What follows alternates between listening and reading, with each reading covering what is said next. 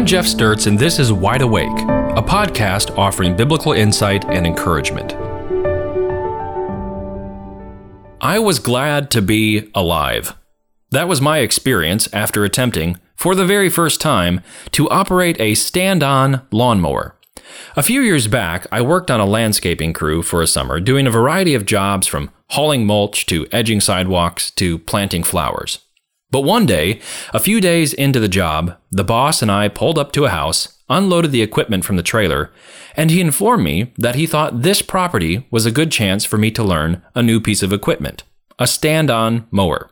If you're not familiar with this type of mower, it's the kind that has a large mowing deck in the front, about 3 times the width of your regular residential push mower, and on the back protrude some handles, throttles, and a wheeled platform that you stand on while operating. It's sort of like skateboarding on grass, only with blades. But one thing was different about this particular mower. The let go of everything to make it stop kill switch was not operational. So that meant if you let go of this mower, it would just ride away. So I was told, don't let go. I began as gingerly as I could to get the hang of it, but I happened to be operating it right next to a large, busy road, with lots of cars coming by, depending on the state of the stoplight nearby. As I had made it a few feet down the lawn, something went wrong. I let go of one of the handles, which caused the mower to take a complete 90-degree turn toward the direction of the handle that I had just let go of. I tried to get a hold of this thing, and in doing so, shot it right out onto the road. Still trying to grab both handles, I was there in the road, blades are running, and doing 360s, barely keeping 1 foot on the stand-on deck of the stand-on mower. Fortunately, in the end, I happened to have entered this dance with death before the wave of cars had made it that far down that particular road, and thus avoiding a fatal collision. After regaining control, I was terrified, angry, and thought perhaps an open field might be a better venue for my next lesson. Still, in the end, I survived unscathed. When I got on that mower, I was hoping that the mower would work for me.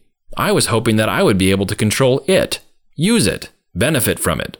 Instead, and very quickly, the mower was controlling me. That's kind of how it is with idolatry. We discussed in our last episode the subtle ways in which idolatry can enter into our lives. We said that it was rooted in the Romans 1 concept where instead of us serving the Creator, we exchange the truth of God and serve the creation instead of the Creator. But what we didn't discuss was what happens to us when we do this. What happens when our loyalty to the Creator is shifted to something else? Well, Romans 1 gives a hint. It uses the word serve. When we shift our worship from God, we as human beings, created to worship, will worship something else. But in worshiping, we also serve it. That means that whatever we are serving has some level of dominance over our lives. When Jesus called his audience to repentance to God, he said, "Take my yoke upon you and learn from me, for I am gentle and lowly in heart, and you will find rest for your souls." He says, "For my yoke is easy and my burden is light." Jesus was making a point that when you worship and serve something else besides God, it creates a heavy burden of service on you. It is not easy. It is not light. Instead, whatever it is a cruel and unrelenting taskmaster. Just like the lawnmower, instead of it serving you like you thought it would, an idol, a different object of worship, makes you serve it, and it does so without mercy. But what is an idol? Ed Welch, in his book with the vivid title Addictions, A Banquet in the Grave, says, "It includes anything on which we set our affections and indulge as an excessive and sinful attachment."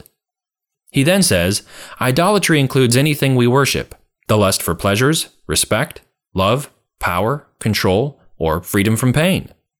So, in other words, instead of seeking what we need from God and His Word, we find something else that we think will give us what we want, what we need. When we read the Psalms of David, we find that David intentionally made himself what we might say as an addict of God's Word. He did this because he found that the more he consumed of God's word and lived according to it, the better his life was, the more satisfied he was, the happier he was. But on the other hand, when we make ourselves an addict of something else, when we look for our happiness and joy in something else outside of God, we find that the more we consume of it, the emptier, the needier, and the more miserable we become. Idols do not work for us like we think they will. We work for them. And unlike serving God, they are unmerciful, unrelenting, and leave us emptier than when we first came to them. Again, I would like to look further into this matter of idolatry in a future episode and to look specifically at the folly of it. But I'd like to leave you with some encouragement from David, who experienced the sweet satisfaction of pursuing God and couldn't help but tell about it. So, I'll leave you with David from Psalm 34, verses 8 through 10. He writes, "Oh, taste and see that the Lord is good. Blessed is the man who takes refuge in him. Oh, fear the Lord, you his saints, for those who fear him have no lack. The young lions suffer want and hunger, but those who seek the Lord lack no good thing." Thanks for listening. If you don't know what it means to know God personally, please don't hesitate to reach out, and we'd love to show you from the Bible how you can know God. You can email me at info@wileygospel.org. If you're not plugged into and regularly attending a local church in the Wiley area, I invite you to come out and visit. You can find the times and location on our website, wileygospel.org. I look forward to sharing with you more encouragement from God's Word here on Wide Awake.